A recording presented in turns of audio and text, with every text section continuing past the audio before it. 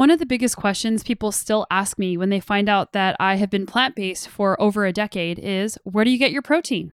So today we do a deep dive with one of the world's leading dietitians in plant-based nutrition, Brenda Davis.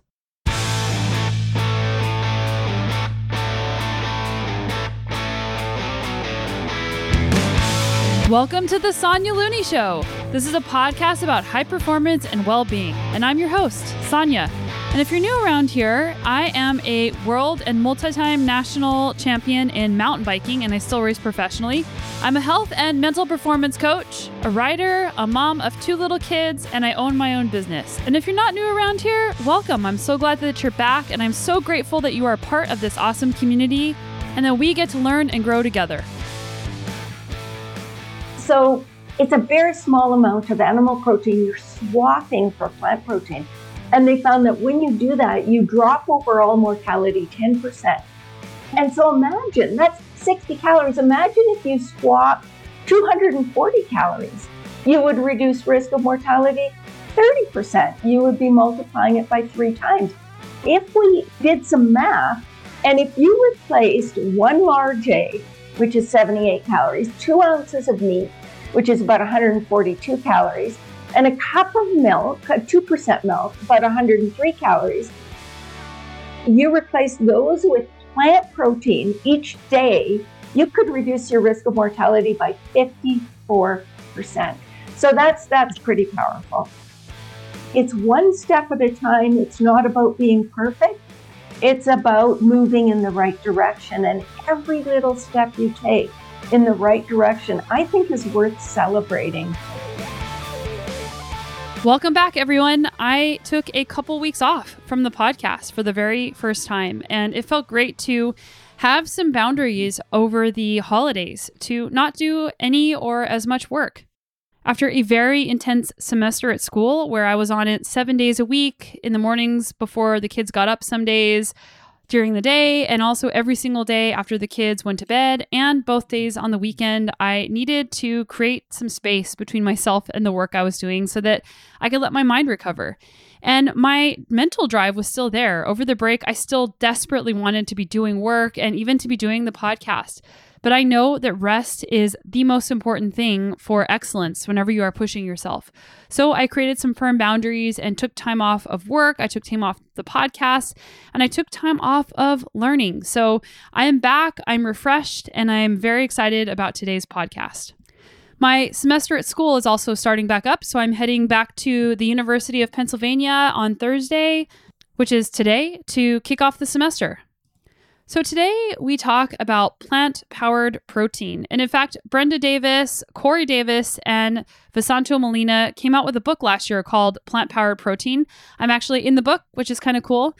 And Corey Davis was also on the podcast as a previous guest talking about the environmental implications of eating animal-based proteins. And you can check out that episode if you are interested. It is linked up in the show notes. In the vast realm of nutrition, Brenda Davis has emerged as a beacon of wisdom, guiding us towards the transformative power of plants and plant-powered proteins. Many moons ago, Brenda's book, Becoming Vegan, ignited a transformative journey for myself and for my husband. In fact, he gave me the book. Now, in a delightful reunion, we dive into Brenda's latest masterpiece, Plant-Powered Protein. Brenda and I have been friends for years, and in fact, she was episode 2 or 3 on this podcast almost 7 years ago. And I was so excited to record that episode because she came to my house, and immediately after, we became really good friends. We lived in the same city for a long time. We both live in different places now, but it was so cool to not only get to know Brenda, but to see how she lives her life as her friend, and I am always so inspired by her. Embarking on a plant-based lifestyle is more than a dietary choice. It's a profound commitment to personal health, environmental sustainability, and the well-being of all living beings. Brenda and I explore the nuanced realms of aging with vitality, decoding protein quality, and unraveling the mysteries of plant-based protein sources, offering not just dietary guidance, but a holistic perspective on well-being. I changed my diet in 2013. So I guess that is now encroaching upon 11 years ago. And it's hard to imagine that it's been that long. But that was one of the best things that I've ever done. And I did it for health reasons because I wanted to prevent any of these lifestyle diseases that creep up on you whenever you get older so that I could have vitality and health span as I age. If you're interested in being a plant-based athlete, I also recommend picking up the book, The Plant-Based Athlete.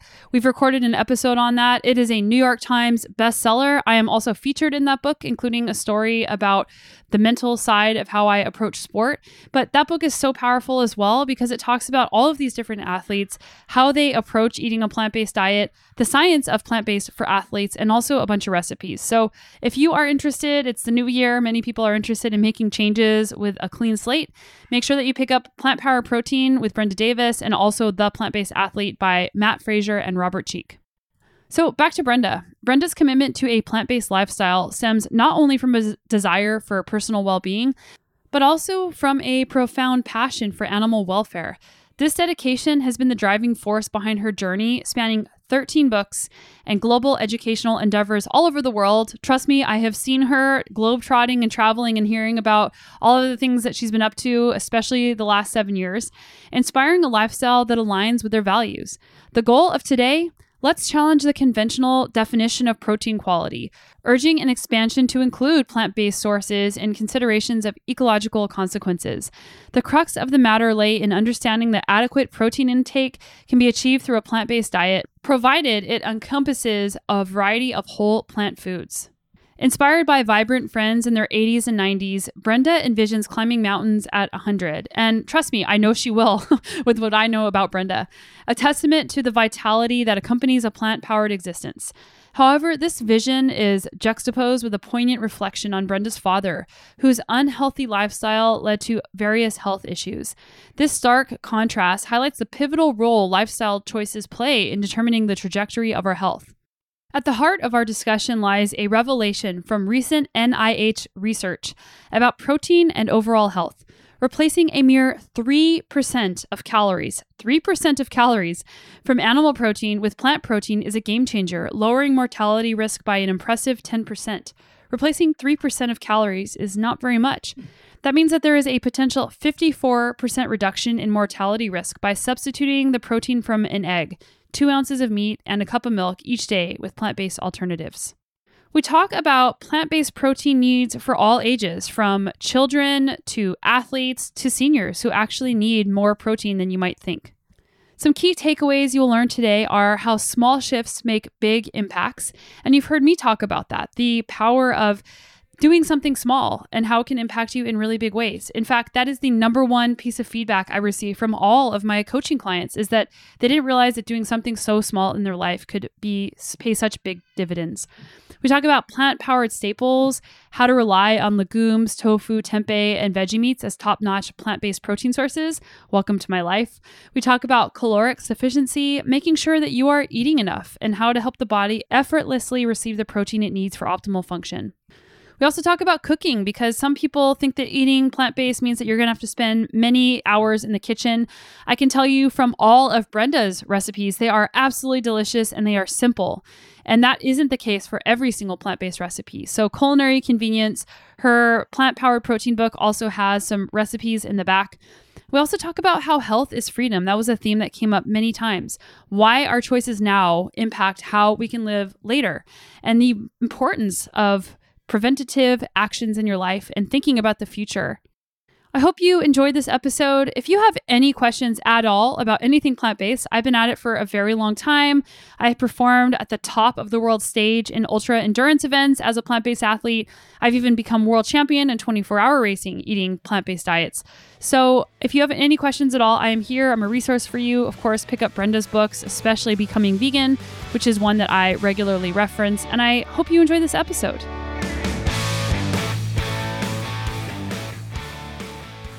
Brenda, I'm not sure how many times you've come on the podcast, but this is how we met. You came to my house when we both lived in Kelowna. I think it was episode 1 And we talked about your book, Becoming Vegan, which changed my life and Matt's life and is still a book I reference today. So welcome back to the show. And since then, we've become very dear friends. So I love this. Yes. Oh, me too. I was so excited when I went over to your place for that first interview. And then everything just clicked and we had so much fun together. I'm so sad we're so far apart now. I know. Thanks for having me on the show again. So today we're going to talk about protein and your new book, Plant Powered Protein. But I have a question that's unrelated to protein specifically. Yeah. You've been doing this for a very long time. You've been writing. How many books have you written now? 13. 13 books. You've traveled all over the world, educating people. You've been doing this since the 1980s, correct? Yes, that's correct. Yes. How do you stay so passionate about this without burning out? Oh, I have to admit, I do allow time for myself. And I stay passionate about it because to me, it's everything. It's what I'm really passionate about. And that's never going to change. To me, it's just one of those things that's win-win-win. Going more in a plant-based direction preserves our health. It preserves the environment. And for me, this is really important.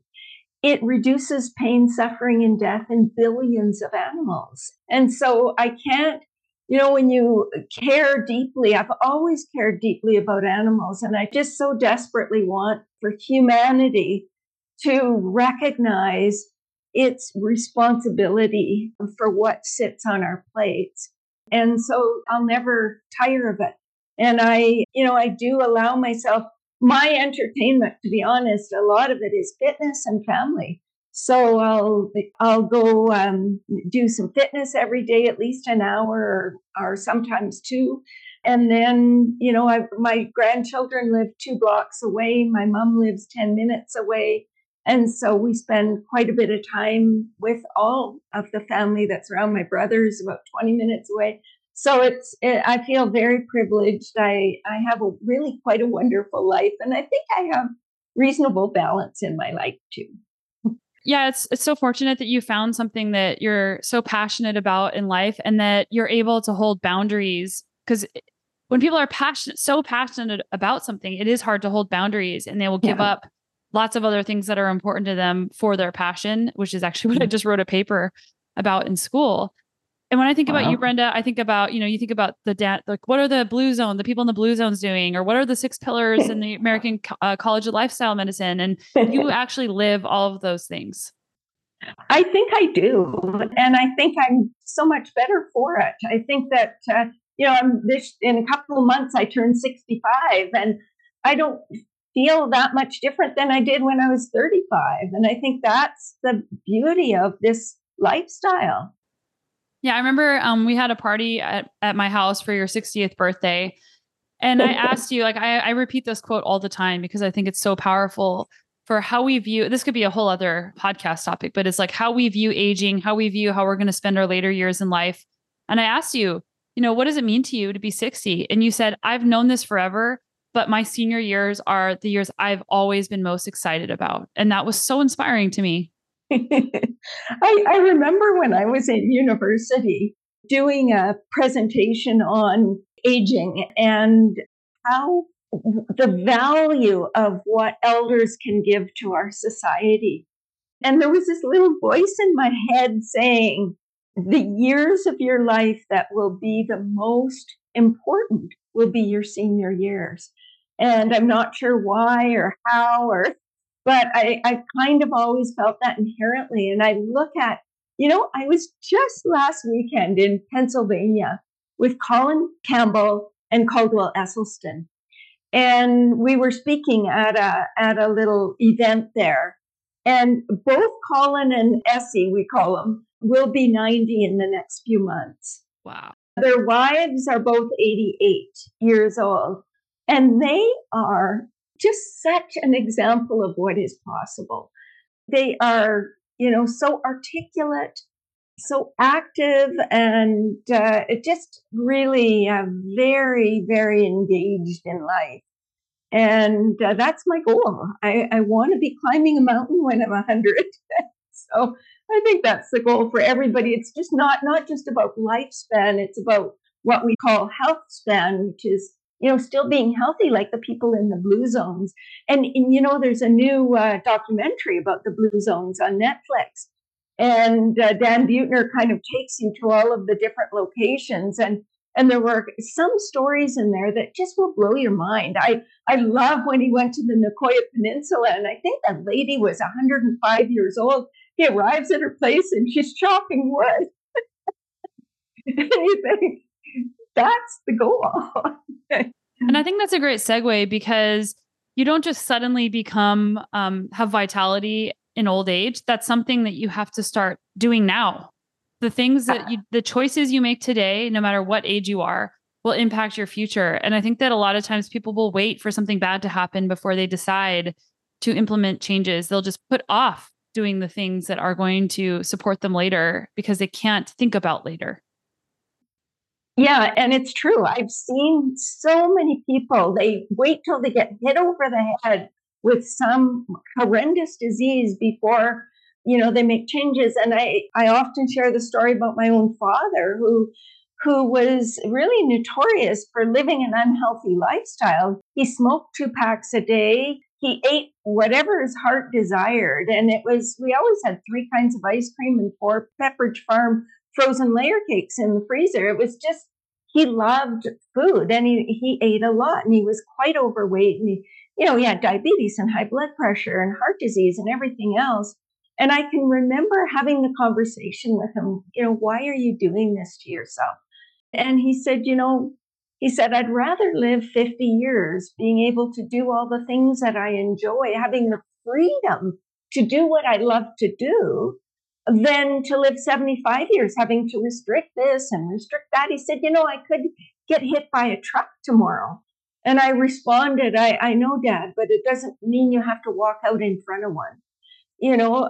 It took my dad until he got hit over the head when he got diagnosed. He had a stroke and got diagnosed with diabetes and hypertension and everything else. And I can remember the doctor saying, if you stop smoking, you might live 3 years if you're lucky. Your body is shot. And I can remember sitting on my dad's hospital bed with him, and we were both crying. And it was at that point that my dad started to understand that without health, there is no freedom. When you're hooked up to a dialysis machine, there is no freedom. And he was hooked up to a dialysis machine for 11 years. But he did make some changes after that. But, people need to recognize also that the degree of change in your health is directly proportional to the degree of change in your lifestyle. And so people that make dramatic changes in their lifestyle will see dramatic changes in their health generally. So anyway, it's very sad that people wait to that point to make healthy choices. So I'm sorry to hear that happened with your dad. And I'm sure that was so frustrating for you, because you knew here are all the pieces, here are all the things you need to do. And then they didn't happen. And that's really hard whenever we're trying to help our family make changes and then they don't listen to us. Yeah, that's for sure. And my dad listened to some extent, and he did, start being more physically active and eating oatmeal and blueberries and flax seeds instead of bacon and eggs for breakfast.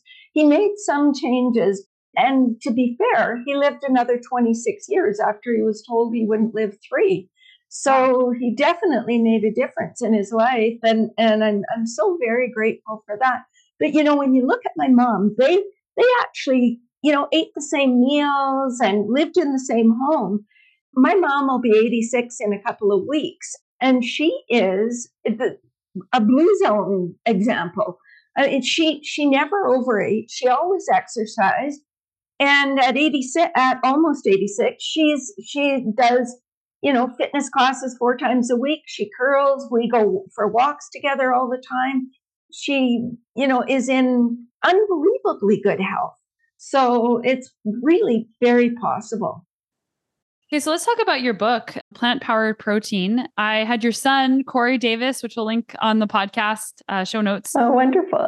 It was great to talk to him. And it was funny because I know you so well, but I've never met your son. So I really enjoyed And we talked about plant-powered protein and the environment and the implications that eating meat has on the environment, which I think is at the top of people's mind, climate change. Absolutely. But for today, we're going to focus on the nutritional aspect of plant-powered protein. And I love that in the book, you've divided it into different sections. So like if you're pregnant or you have toddlers, like how do you know how much protein to give them? If you're a senior, if you're an athlete, if you're, just kind of like a general, I don't know the best way to call it, like just kind of a normal age and no different conditions for yourselves. So I guess the first question is, there's a lot of conflicting information out there about protein, like, oh, high protein diets are bad. You need to eat low protein, or you need to fast or do all these things. Like, according to the research that you've done, what is the best approach to eating protein? How much we need and the type of protein? Well, one of the things that I think is really very interesting is that we as a sort of medical scientific community have been defining protein quality based on the amino acid profile in a food and its digestibility. And I think it's really time that we expanded the definition, because what we know now is we know that plant protein sources are very strongly associated with reduced morbidity and mortality, or reduced death and disease, compared to animal protein sources. And to me, that's huge. And that's a big quality definer in my view.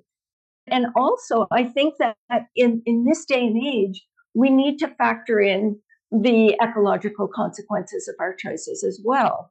And so I think we just need to expand that definition. But basically, in answer to your question, I think we need to, and this is just very simple, we need to meet the RDA for protein. And the RDA, it's 0.8 grams per kilogram body weight for adults. It's a little more for children. It's around 1 gram per kilogram for children and about 0.85 for teens. And then we don't have separate recommendations for athletes. We don't have separate recommendations for seniors. But most health authorities would suggest 1.2 to 2 grams per kilogram for athletes. And for seniors, although North America doesn't have separate recommendations, there are separate recommendations in many countries. So Australia, all the Nordic countries, there are several countries that have separate recommendations. And most health authorities now are leaning towards 1 to 1.2 or even 1.3 grams per kilogram during the senior years. And that's simply because seniors are less able to break foods down and absorb essential amino acids. They're less able to build muscle with the protein that they do absorb. So their needs are likely higher. And in the plant-based world, you'll hear, well, just eat enough calories and then you'll get enough protein. And you and I have talked about this another date, about how that isn't necessarily true. Can you talk about that? Yeah, so generally there will be a couple of factors that will come into play here. And one is, if you're eating, your 90% of your calories are coming from whole plant foods. So legumes and a range of whole plant foods. So you're eating not just starches, like a lot of people eat a lot of starches, but you're including sufficient legumes, you're including sufficient nuts and seeds and fruits and vegetables. And that's the bulk of your calories. If you get enough calories, you probably will get enough protein. But if your diet is a fruitarian diet, if your diet is a tea and toast diet, like a lot of seniors, if your diet is a junk food diet where you're eating, drinking soda and eating French fries, you're not going to get enough protein in those dietary patterns, or it is a lot bigger challenge to do so. And then the other thing to consider is the times in our lives where our needs change. So for most athletes, the caloric intake increases enough to provide sufficient protein, but not always. There are some athletes who are trying to get super lean and they may be eating fewer calories, so they need to focus more on protein-rich foods. There are many seniors as well that need to focus on protein-rich foods because their caloric intake is very limited generally. They eat less food. And so the food that they do eat needs to be more concentrated in protein.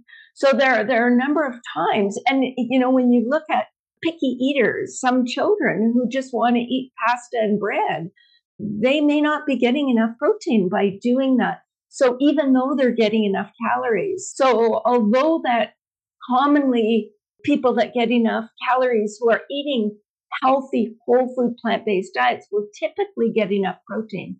That's not always the case. Thanks for clarifying that. And a follow-up question, because your last book that I interviewed you about was Nourish, which is about plant-based for pregnancy, for childhood, for adolescence. How do you get your kid to eat more than just bread and pasta? Because I think that this is rampant and I've experienced this with my kids. I think that the biggest thing is to not introduce highly processed foods if you can help it. So start out from the get-go. It's much harder for families that have been omnivorous or who have already exposed children to a lot of highly processed foods.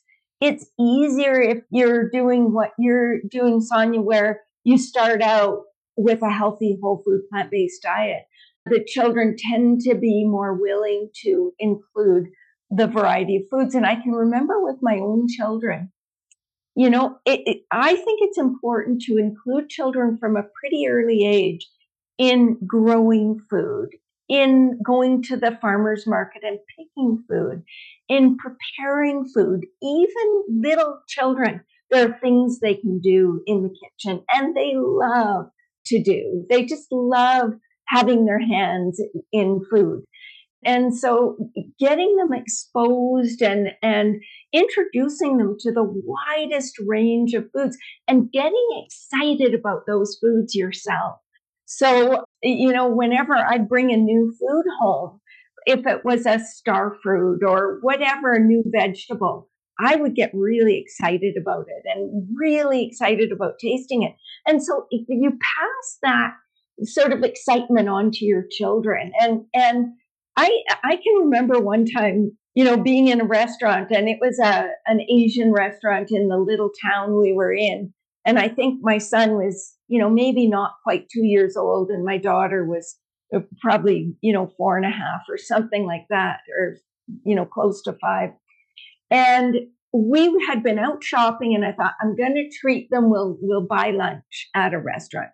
So I can remember we got, stir fries and, a noodle dish and all kinds of things. And they were just beyond themselves with excitement. They were just digging in, and they thought they had just, died and gone to heaven.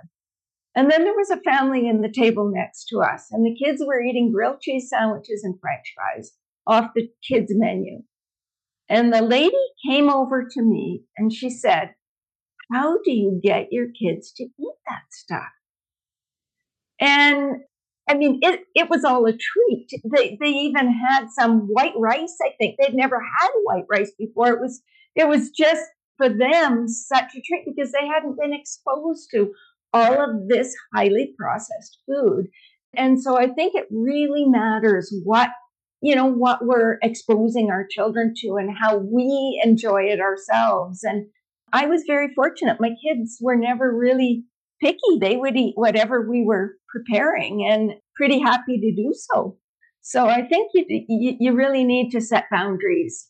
And I don't think children should not be allowed to have treats or, I think we need to expose kids to a variety of things. We can generally make healthy treats. We really don't want to introduce sugar until a child is about 2 years of age. But it's hard, especially if they have older siblings who are eating, some sweeter foods and so forth. But yeah, just engage kids in food, everything food. I'm just laughing because we were at lots of family weddings this year and people kept wanting to give my kids lollipops or candy. And I said, I don't give them candy. They're not allowed to have that stuff. And just the looks I was getting, like I'm some tyrant for not giving my kids the lollipops, and that's fine.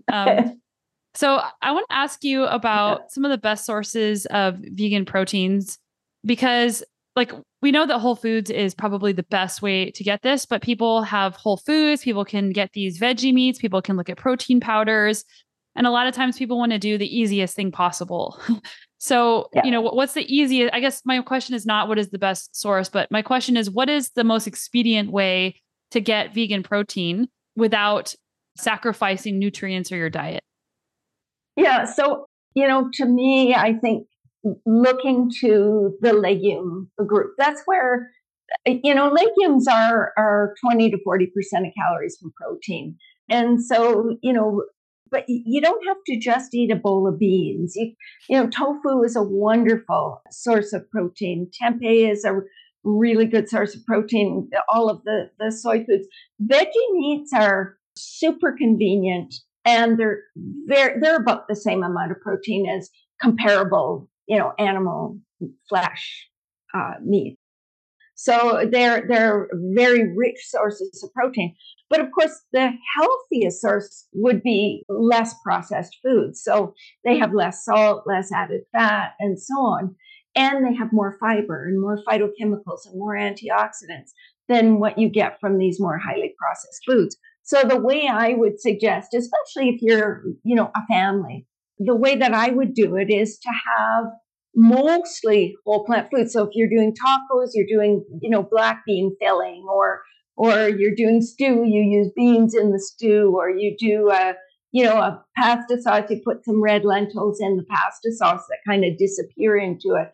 You can do those kinds of things.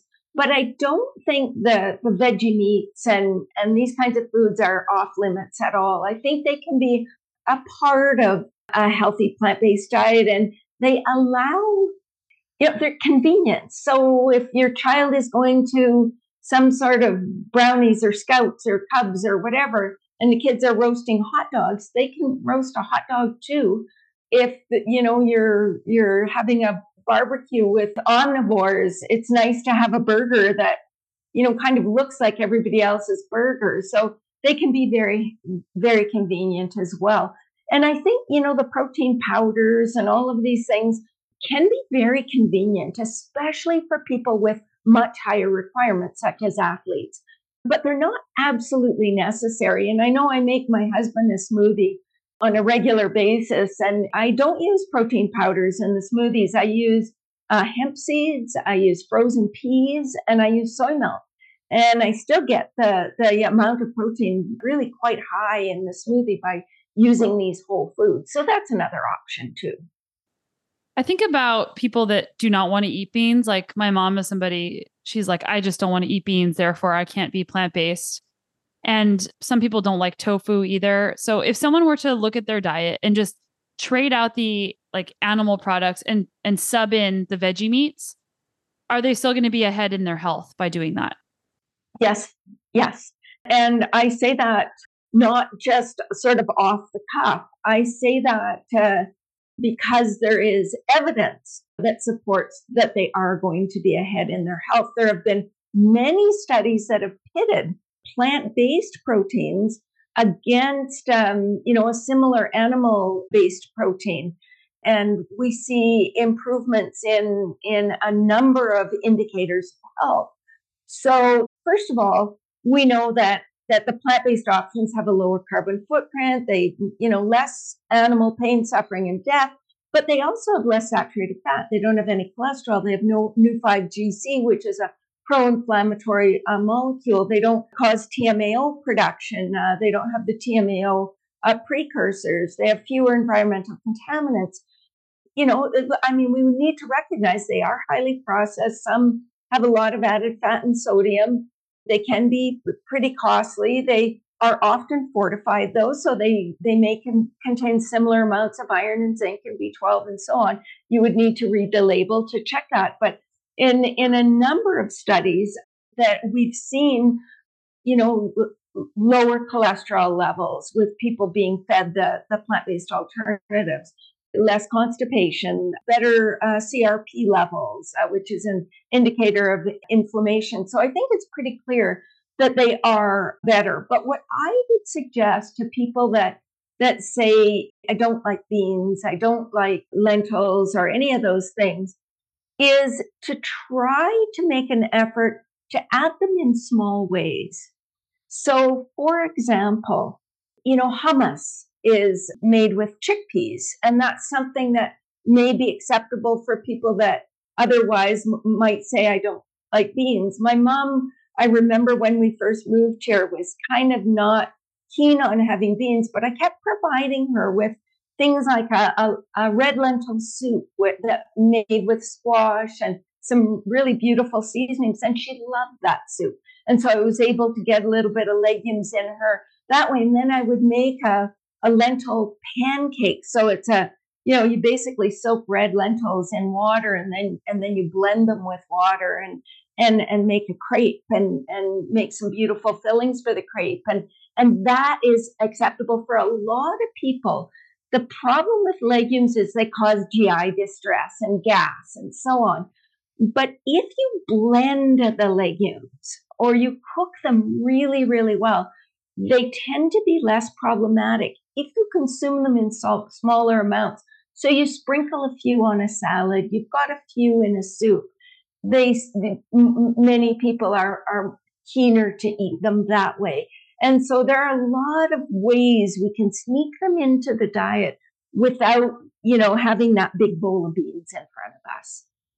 And what about people that don't like to cook? That's like one of the number one reasons people say, I can't eat plant-based because I don't like cooking. Oh, well, I just can't imagine because cooking to me is so therapeutic. I love to cook. And so people who say, I don't like to cook, I wonder if it's because, I look at why. Is it because they don't have enough time? If it's because they don't have enough time, maybe they want to look at, some of these, companies that provide food that make it easier for them. Maybe they want to look at recipe books that are super, super simple. And there are many of those that just provide, 5 ingredient recipes that are really simple. But maybe it's because they're not comfortable in the kitchen and they just don't have the experience on how to prepare foods in a healthy way. And for those individuals, I would say take a plant-based cooking course. There are lots of them. There are lots of them online, and get comfortable with preparing food. And then, of course, there are ways, there are lots of things you can do. One, to make it easier. So one of the things that I always have, if you look in my fridge at any time, you'll always find a big green salad that's undressed. So I'll prepare them. I'll prepare a big salad that'll last for 3 days.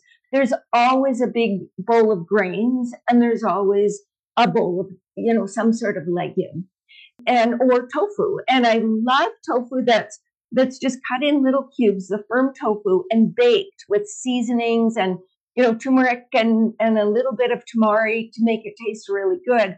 And then if you've got this bowl of tofu, well, it can go on the salad, it can go on a Buddha bowl, it can go on, whatever, it can go in a stir fry. And part of it to me is really thinking ahead and making things in big batches so that you've always got, when you have a bowl of grains and a bowl of beans in the fridge, it makes it really easy to make a bowl for dinner because all you have to do is steam your vegetables. And also, I always make a big dressing, tahini and lemon dressing or something like that will last a week. So it can go on a bowl, it can go on the salad, so that putting together a meal, it really isn't cumbersome when you've got these things pre-prepared. Yeah, I think the main reason is that people don't have time or they don't want to make time for cooking. And this is something that happens in our house, frankly. Like we're all very busy, but then I ask myself, what is one of the most important things to me? And health might not be the most important thing to other people, but to me, it's one of the most important things. And then I ask, well, what behaviors am I supporting so that I can be healthy? And if we agree that food is one of the most important things that we do and that we eat, and yet we don't make time to prepare healthy, nutritious, vibrant foods, then you're actually living against your values. So, Absolutely. and like, what are you doing instead of that time? And I also think that we assign that it's going to be harder than it is, or it's going to be no fun, or it's going to take longer. And we don't actually do it because of all the excuses we make in our heads. So I like to say motivation follows action. So just start. Just say, I'm going to cut one bell pepper and just start and see what happens. Or do it in small doses. Maybe you have 5 minutes, cut a bell pepper. Maybe later in the day you have 10 minutes, cube up some tofu. Maybe you're watching Netflix, cook your grains while you're watching Netflix. And suddenly now you have all of these things at your disposal in your fridge. Yeah, absolutely. So I guess the last question for you, Brenda, is are there any recent research findings in the development in the field of plant-based nutrition or plant-based protein that you've come across that you want to share? Well, there are a number. So I guess, there are a number that have looked at comparing animal protein to plant protein and risk of disease. And then there are also some that have looked at frailty in seniors that I think it's just so interesting, and sarcopenia as well. And in many of these studies that are looking at seniors, what we see is when the protein comes from plants, people do better. And they do better, I think, because they have less inflammation, they have higher antioxidant levels. And so this supports health in so many ways. But in terms of morbidity and mortality, there are a number of studies. And one of the recent studies that I think is a big NIH study, it's from 2020, so a couple of years ago, but they looked at over 400,000 individuals, and they found a 10% drop in overall mortality when 3% of calories from animal protein. And to put this into context, in a 2,000 calorie diet, 3% of calories would be 60 calories.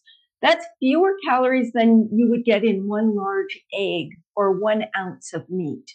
Okay, so 60 fatty meat. I mean, some meat will be as low as 40, 45 calories for an ounce, but generally meat is close to the 60 calories. An egg would be just a little over the 60 calories. And so it's a very small amount of animal protein you're swapping for plant protein. And they found that when you do that, you drop overall mortality 10%. And so imagine that's 60 calories. Imagine if you swap 240 calories, you would reduce risk of mortality 30%. You would be multiplying it by 3 times. And so, but they look specifically as well at what about specific types of animal products. So for eggs, it was 24% risk reduction in mortality for men and 21% in women when 3% of calories from eggs were replaced with plant protein. It was around the 15% for meat. And then for dairy, I think it was 8%. So I did some math, and if you replaced one large egg, which is 78 calories, 2 ounces of meat, which is about 142 calories, and a cup of milk, 2% milk, about 103 calories, you replace those with plant protein each day, you could reduce your risk of mortality by 54%. So that's pretty powerful. Wow. So what you're saying is that making a very small change in where you get your protein, switching to a little bit of plant-based protein, makes a massive difference in mortality. And that people don't even necessarily have to be 100% plant-based. They just have to start shifting a little bit to make a big difference in their health. Oh, no question. And it's one step at a time. It's not about being perfect.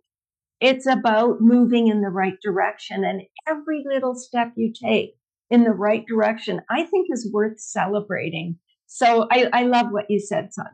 It's, just move towards a more plant-based diet is a really good way to start. I have 2 quotes that I wrote down that were one of the first one gave me goosebumps. I just want to repeat before we sign off. So number 1, you said, without health, there is no freedom. Without health, there is no freedom. And then every step we take in the right direction is worth celebrating. Thank you for that. Thanks, where can people find plant-powered protein and your other books? So plant-powered protein can be found, it's of course on Amazon or any of the major bookstores. This is what it looks like. And, I was really privileged to be able to write this book with my co-author, Visanto Molina, who I've written many books with, but to bring my son in, Corey Davis, and with the environmental piece. And just such a joy to do that. But yeah, it's available online easily. And you can reach me on Facebook, or my email is brendadavis@telus.net. All right. Thanks, Brenda. Thank you so much, Sonia. Brenda is a wealth of knowledge and somebody that always inspires me and who I want to be like. I hope that you enjoyed this episode, and make sure that you check out her new book. She's also been on the podcast several times. I also have linked up in the show notes, Plant-Based Eating with Kids. Brenda has also written a book about plant-based pregnancy and kids called Nourish. So there's so much information I can give you on my website. Go to sonialooney.com/podcasts. Go to the drop-down menu and choose plant-based, and you'll find a wealth of knowledge, or you can just shoot me a message. I'm obviously very passionate about eating a plant-based diet and living this lifestyle, as I've seen it benefit so many people, including myself. It also benefits the planet and all beings. So I hope with that you have an amazing day, and I'm always with you on this journey of personal growth, adventure, and our mission to be better every day. We'll see you right back here next week.